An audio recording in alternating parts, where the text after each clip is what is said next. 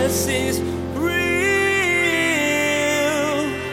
There's power in your name. We find hope when we trust in your ways. We need you, and Jesus is real. When you and I live out the Word of God, we place in our own bodies, in our own lives, in our own families, we place on display the person and work of Jesus Christ. And although we are saved by grace apart from works, we are saved by grace unto good works that tell a story to the world.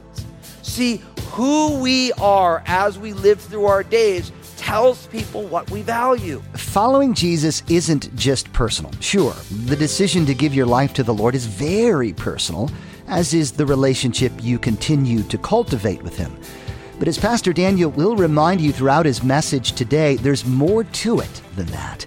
You are called by Jesus to love the people you come in contact with. You are to live in a way that puts Jesus on display every day.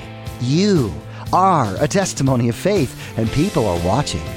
Now, here's Pastor Daniel in the book of Revelation, chapter 22, as he continues his message. Listen up. Jesus is real. John writes, "For I testify to everyone who hears the words of this prophecy of this book. If anyone adds to these things, God will add to him the plagues that are written in this book. And if anyone takes away from the words of the book of this prophecy, God shall take away his part from the book of life, from the holy city, and from the things which are written in this book." So what it shows is that when God gives us understanding in his word, people either want to add to it or they want to take away from it. They either want to embellish on it and bring out other things that aren't in there, or they want to pretend like certain things aren't in there. And both sides of it are in error. Why? Because God gave us his word for a reason. Many of you have heard me say, I always say, when the Bible is silent, what should we be? Silent also. Why? Because we don't want to add to God's word. We don't want to ascribe motive or spin things a certain way. And listen, there's an entire Christian industry of people who are adding to God's word. Now, they feel like they're receiving revelation, or they just think that you're going to like it. But really what we need is we just need the word, because if the Spirit of God inspired the word, then he is the ultimate author. And we don't want to add anything to it. And every time the church gets into teachings that aren't in the word but as an addition to the word, they always end up looking like kooks at the end of it. That's what happens. Like, how many times are we going to go through somebody saying, this is the day that Jesus is coming back, when Jesus says, no man knows the day or the hour. But every time it happens, people get all riled up and people start buying books and they sell their house and they do all this stuff, and then Jesus doesn't come back, because if they would have just listened to Jesus, he'd tell you, look, nobody knows. He'd say, I don't even know when I'm coming back. That's what he says. So why are we date setting? I don't know. But obedience demands that we don't add to God's word, nor detract from it. So you know what that means for us with our Bibles? We need to be good old-fashioned reading comprehension with the word of God. Like, you know how I've chosen to interpret the Bible? Because if that's really true, I don't need to add to it, I don't need to take from it. It's like with my kids when I'm reading with them, and it says, Johnny went to the store. Who went to the store? Johnny. Where did he go? To the store. Yeah. It's simple. This is what it says, and this is what it means. And I really want to encourage you to be simplistic in your interpretations of the Bible. You don't need to add to it, and you don't need to detract from it. You just let it say what it says, and we need to learn how to trust and be content with that. But it's challenging, isn't it? Because often we want to add to it things because we don't necessarily like what it says, or we want it to say other things, or we pull things out of it as if it didn't really say that for a bunch of other reasons. But it comes down, God gave us his word for a reason. And what I've found in being a student of the word for some 15 years now is that every time there's something in the word that I don't quite get or I don't quite like, God wants to do a work in my life through it. And so rather than trying to reason it away or allow my experience to dictate what I should believe. I say, Lord, what do you want me to do with this? For a lot of people, they want to play games with the word because their experience and what they're seeing in the word don't line up. And so they want to interpret the word based on their experience rather than allowing their experiences to interpret the word. Does it make sense? Like, people get it backwards, where you literally want to say, what does the word say? And that's the lens through which I see my experiences. Not, my experience tells me this, so this is what I'm going to see in the word. So we want to make sure we get that right, and we don't want to detract from it, and we don't want to add to it. We're just going to let the word be the word. It says that you may keep the commandments of the Lord your God, which I command you. They're God's commands. Now, in verse 3, look at what it says. Your eyes have seen what the Lord did at Baal Peor, for the Lord your God had destroyed from among you all the men who followed Baal of Peor, but you who have held fast to the Lord your God are alive today, every one of you. Now, again, we saw this failure at Baal Peor back in Numbers chapter 25, and all of this is linked up with the fact of Balaam, who was a prophet, who Balaam was brought to curse the children of Israel, but of course, he said, I can't curse unless God lets me, so he blessed them. But what we found is that Balaam actually taught the king how to make the children of Israel stumble. And what they did was they sent the women down, and their whole sexual pagan rites, the men were enticed and they sinned in idolatry and sexual immorality with the women of that city. And it becomes a defining point, because they're on the edge of the promised land. They're experiencing God's grace, and they get completely sidetracked by idolatry and sexual immorality. And in a lot of ways, Satan's methods of distracting the people of God doesn't really change all that much.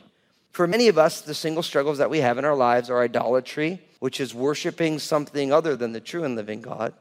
Things like a career or money or a family or some sort of an idea where we place that ahead of God and we let all of our decisions be made based on that. And then, of course, sexual immorality. When you think about sexuality, at its basis, it's the union of two people, right? And so when you understand God's design for human interactions, you realize that marriage between a man and a woman is actually meant to be not just two people who fall in love and they get married and they make a commitment to each other. It's actually meant to be a picture to the world of Jesus and his church. That's God's design. And when a man and a woman come together in the act of lovemaking and the covenant of marriage, it is the physical representation of the union of Jesus and his church. And the ultimate consummation, if you actually study your Bible, is when Jesus returns and takes his church home. Do you remember in John chapter 14? When Jesus says to the people, listen, don't let your hearts be troubled. You believe in God, believe also in me. In my Father's house, it says what? There are many mansions. I go to prepare a place for you. And if it was not so, I would have told you, but I will come back at some point and I will receive you to myself. All that is marriage language. He's saying in that culture, a son would build a house for his bride on the father's land because the land was given by allotment. And at the time when it was prepared, the bridegroom would come and get the bride and bring her back to their new apartment that's not the father's house. And then they would consummate the relationship. That was the fulfillment of the marriage union. And for us, what we realize is that sexual immorality, the reason Satan has so warped our understanding of sexuality is because it wants to warp the union between a man and a woman in the covenant of marriage, which is the physical embodiment of the fullness of the union between the people of God and the Lord. And that is why we live in a world, and it's been going on for a while, where there is such an aggressive attempt to warp and distort our understanding of our own sexuality. Because it is so powerfully meaningful in the purposes and plans of God. And you and I, we need to do battle against that. We need to make sure we view everything through the lens of Scripture so that we realize that when we live out a warping of sexuality, we are completely undercutting the living epistle that God created. Powerful, isn't it? But the sin of the children of Israel at Baal Peor was exactly that. It's idolatry and sexual immorality. But notice he says, In verse 4, but you held fast to the Lord your God are alive today, every one of you. So there was a judgment that came for some of them, but those who held fast are there hearing these words of Moses. Now in verse 5 it says, surely I taught you statutes and judgments, just as the Lord my God commanded me, that you should act according to them in the land where you go to possess. Therefore be careful to observe them, for this is your wisdom and your understanding in the sight of the peoples who will hear of all the statutes. Now you see what he says there. Our wisdom and our understanding for us today is exactly the same as the wisdom and understanding of the children of Israel were thousands of years ago. And that is simply to live out the Word of God. When you and I live out the Word of God, we place in our own bodies, in our own lives, in our own families, we place on display the person and work of Jesus Christ. And although we are saved by grace apart from works, we are saved by grace unto good works that tell a story to the world. See, who we are as we live through our days tells people what we value, what we care about. And each one of us, as I've often said, are the only Bible that a lot of people will ever read. They might never pick up the Gospel of John. They might never pick up the Gospel of Mark or the book of Romans or Thessalonians, or they're not going to pick up and read the book of Malachi or Zephaniah or Obadiah or Ezekiel, but they are going to watch you and say, is there anything to this Jesus thing? Our lives are the only Bible people will ever read. Then the question becomes, what kind of translation are we? Are we a good translation of the Word? Or does our life tell a different story? See, I love verse 6. For this is your wisdom and your understanding in the sight of all the people who will hear all these statutes. He's saying, look, you're going into a land where nobody has these statutes. And when you live them out, they're going to say, wow. And look at what you get. You get all these potential things that people in the promised land are going to say when they hear about the children of Israel. Surely, verse 6, this great nation is a wise and an understanding people. For what great nation is there that has God so near to it, as the Lord our God is near to us for whatever reason we may call upon him? And what great nation is there that such statutes and righteous judgments as are in all this law which I set before you today? He's saying, man, you're going to get in there and people are going to say, what kind of a nation is this that God's so close to them? See, that should be our testimony. A life of wisdom, but not worldly wisdom, but heavenly wisdom, that people would say, oh, that heavenly wisdom stuff makes no sense, but then you live it out and they say, wow. Like, let me give you an example. Finances is historically an area of great anxiety for people. But when somebody chooses to follow the Lord and observe biblically God's parameters for finances, what you find is that you honor the Lord with your first fruits and then you trust him with the rest. And then what happens is when you honor the Lord with your first fruits and things start getting out of whack, you go to the Lord and you say, Lord, I don't understand what's going on. You told me that if I honored you with the first fruits, this is going to be taken care of. What's going on here? And then God says, yeah, I'm going to honor my word. And then we become not anxious anymore. People watch, you're going through a great trial, a deep trial, you don't know how it's going to work. You got to know how it's going to work, but I know that God's going to come through because God's word says that if I honor him, he's going to take care of everything. So I'm trusting him. So now, in a world full of anxiety about finances, you're the one person who doesn't have any anxiety, and you're giving your first fruits to the Lord, which is completely illogical by the world standard, but everyone else is freaked out. And you're like, look, I trust God. Because God told me if I took care of this, he would take care of me. And when somebody watches someone go through a deep trial with a settled confidence in the purposes and plans of God, you don't think that that speaks in a world wrapped with anxiety? See, you can go down the line in every area of our lives and say, if I honor God's word and live this out, what is the outcome? At some point, someone's going to say, man, God is so near. I mean, you're going through this thing, or you had this great victory, and instead of just figuring out how you're going to build a bigger addition on your house, you're saying, hey, how can I bless these people? When everyone else is hoarding, you're generous, and you do all these different things, and all of a sudden people start to think, they must really believe in God. And they see the blessings of our lives, not the material blessings, but the overwhelming peace that surpasses all understanding. They say, God is near to those people. So you know what my prayer is for not just Crossroads, but the church with a big C, is that all of us would walk in the Spirit, and then people would be crawling over themselves to get into church to figure out what is going on in there. Why are they like that? Why do they really love people? Why do they serve? Why is there forgiveness? Why is there peace? Why is there, when something goes down, people rally around them? I want to be a part of that. And it was once said that if the people of God lived out the word of God, you'd never have to have an evangelistic crusade, because people would be pouring over themselves to get in the doors of a church to find out what was up with those people. That's my prayer for my own life, that my own life would be lived in such communion with God based on his word that it would be undeniable that God is near, that people would see that God is near because he would be in our midst in such a powerful, powerful way. Now, in verse 9, look at what it says.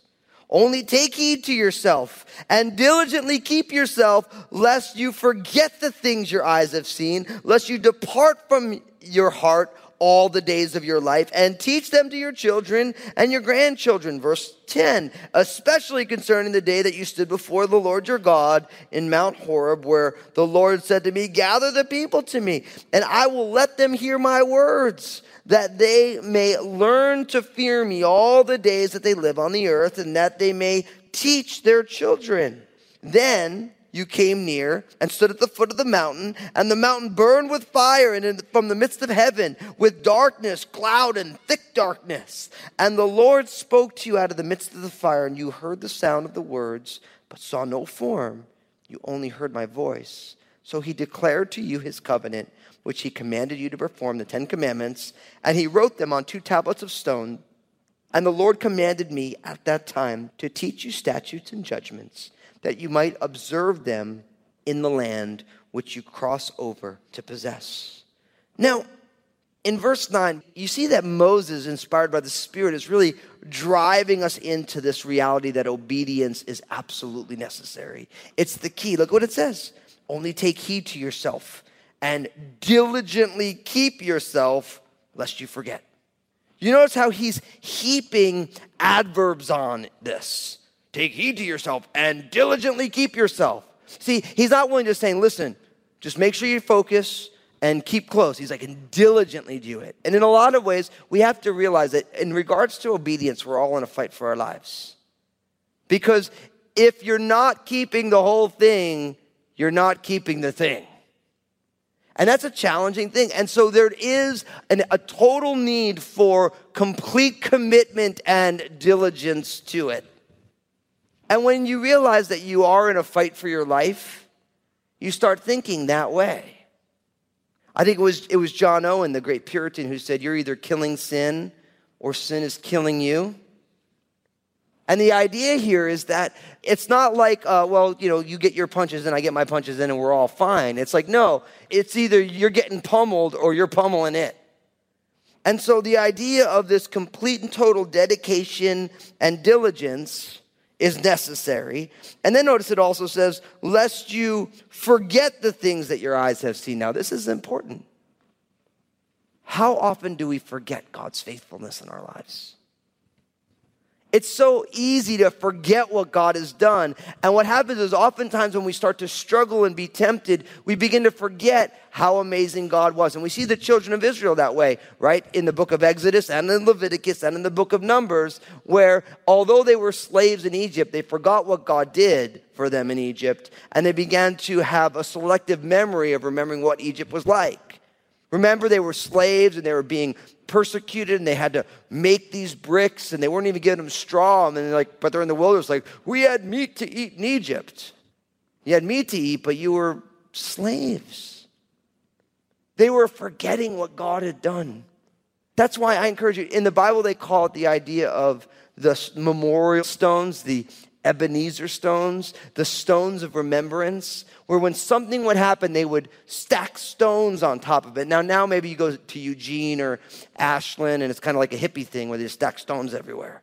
But back in the day, when something special happened, they commemorated that with these stones, that every time they would see it, they would remember what God did. Like when they crossed over the Jordan, they're going to stack some stones. You can imagine every time someone was by that area of the Jordan River, they'd see those stacked stones. They're like, oh, that's where God parted the Jordan River for us. And so in a lot of ways, those ways of remembrance are important. You might say, well, that's Old Testament stuff. What about today? Well, what about the Lord's table? When you take that bread and that cup, you're meant to remember Jesus, who he is, and what he's done, that the work is finished, that you are invited to be part of God's family. See, we need to learn how to remember the faithfulness of God. Right now, I think some of you, God is speaking to you right now saying, don't forget how faithful I've been. Don't forget what I've done. You've seen my hand move in extraordinary ways. Trust me. See, God's faithfulness in the past is a great encouragement to trust in his provision in the present and future. I'm going to say that again. God's faithfulness in the past becomes shoulders that we can stand on to trust God's provision in the present and the future. And God is faithful. But oftentimes, we forget how faithful God has been, and we begin to doubt, and we begin to worry, and we begin to scheme. And that's what happens. Now, he says, not only don't want you to forget, but he's like, but if you forget, you're going to stray. That's what he says. Lest they depart, middle of verse 9, from your heart all the days of your life. See, if you forget, you'll stray. But notice, he doesn't want, not only does he not want them to stray, he wants them to drill down the truths of God into their future generations. Verse 9, and teach them to your children and to your grandchildren. Now listen, this is important because we live in a day and age that's so weird, right? Like if you love Jesus and you have kids, right, you want to raise them to love Jesus, but then you have people saying, well, you can't teach your kids religion because you're brainwashing them. Did you ever hear that? Have you ever heard that? You know, it's funny. What they're saying is, we want to brainwash your kids. You're not allowed to do your own kids. Because all education is a form of brainwashing. When education happens, you are explaining to somebody the way the world works. And every single thing a person learns is an attempt at brainwashing. And so what happens is for people who love Jesus, like, well, I don't really want to give my child a religion because that's not fair, because someone told you along the way you shouldn't brainwash your kids. And really what they're saying is, I don't want any competition. I want your kids to be the way I want them to be. I don't want you to have a say in it. And I just think that's lousy parenting. The last thing you want to do as a parent is abandon your children's spiritual life to somebody who didn't create them and raise them. And you and I, as parents, as grandparents, as aunts and uncles, we all have a responsibility in the discipling of our children. Jesus is real.